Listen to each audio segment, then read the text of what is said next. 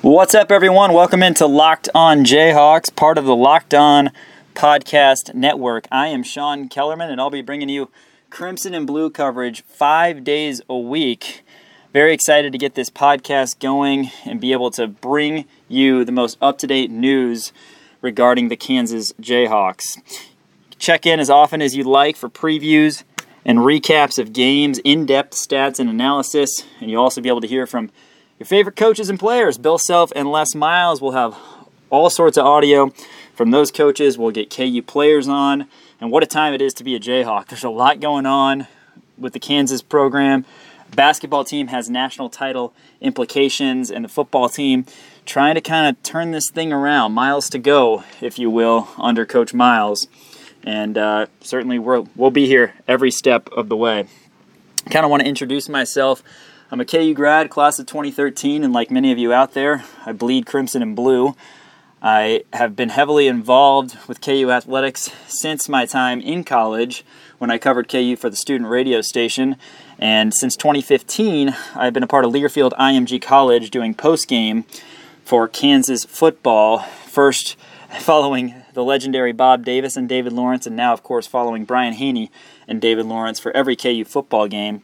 And for KU basketball, I started covering them for Learfield IMG College last year. Got one season under my belt. Looking forward to what's going to be a very exciting year. Quick tidbit, you can feel free to follow me on Twitter at Sean Kellerman. It's S-E-A-N Kellerman. And you can also follow Locked On Jayhawks podcast at LO_Jayhawks. Well, I just kind of want to preview the show, and with where Kansas athletics is right now, as I mentioned earlier, there's a lot going on. We'll start with football. Les Miles, 2-3 Jayhawks, no luck in 2 tries in the Big 12. But maybe a few glimmers of hope this year. We had an opening day comeback victory. It's a team you got to beat at home in Indiana State. But then the setback to Coastal Carolina, 12-7, put this KU team at 1-1. And it's been nothing but a roller coaster since. Kansas goes up to Chestnut Hill, defeats an ACC Boston College team handily, 48-24. KU defeated that team, and everything was looking good. 2-1, you're thinking, all right, we're finally turning this thing around. A close loss at home to a decent but beatable West Virginia team, and then you go on the road last weekend to the Jayhawks, and they lose to TCU 51-14 in just a forgettable outing. Les Miles saying after the game, we'll watch that tape, but we'll put it behind us pretty quickly.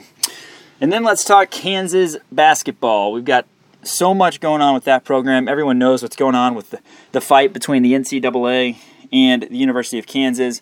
We'll certainly keep you up to date as much as possible on anything that comes out regarding that. However, knowing that a lot of that is not going to be decided until after the 2019-2020 season, we will try as best we can to keep the talk regarding the games and the happenings on the court, because that's what we can control, at least if you're the KU coaches and players. And we'll hear from this KU basketball team, many of the players, as they hope to get back on top of the Big 12 after losing their streak of 14 consecutive Big 12 titles and chase a Final Four, which would be their first appearance in the Final Four since 2018, the Devontae Graham, Malik Newman-led team.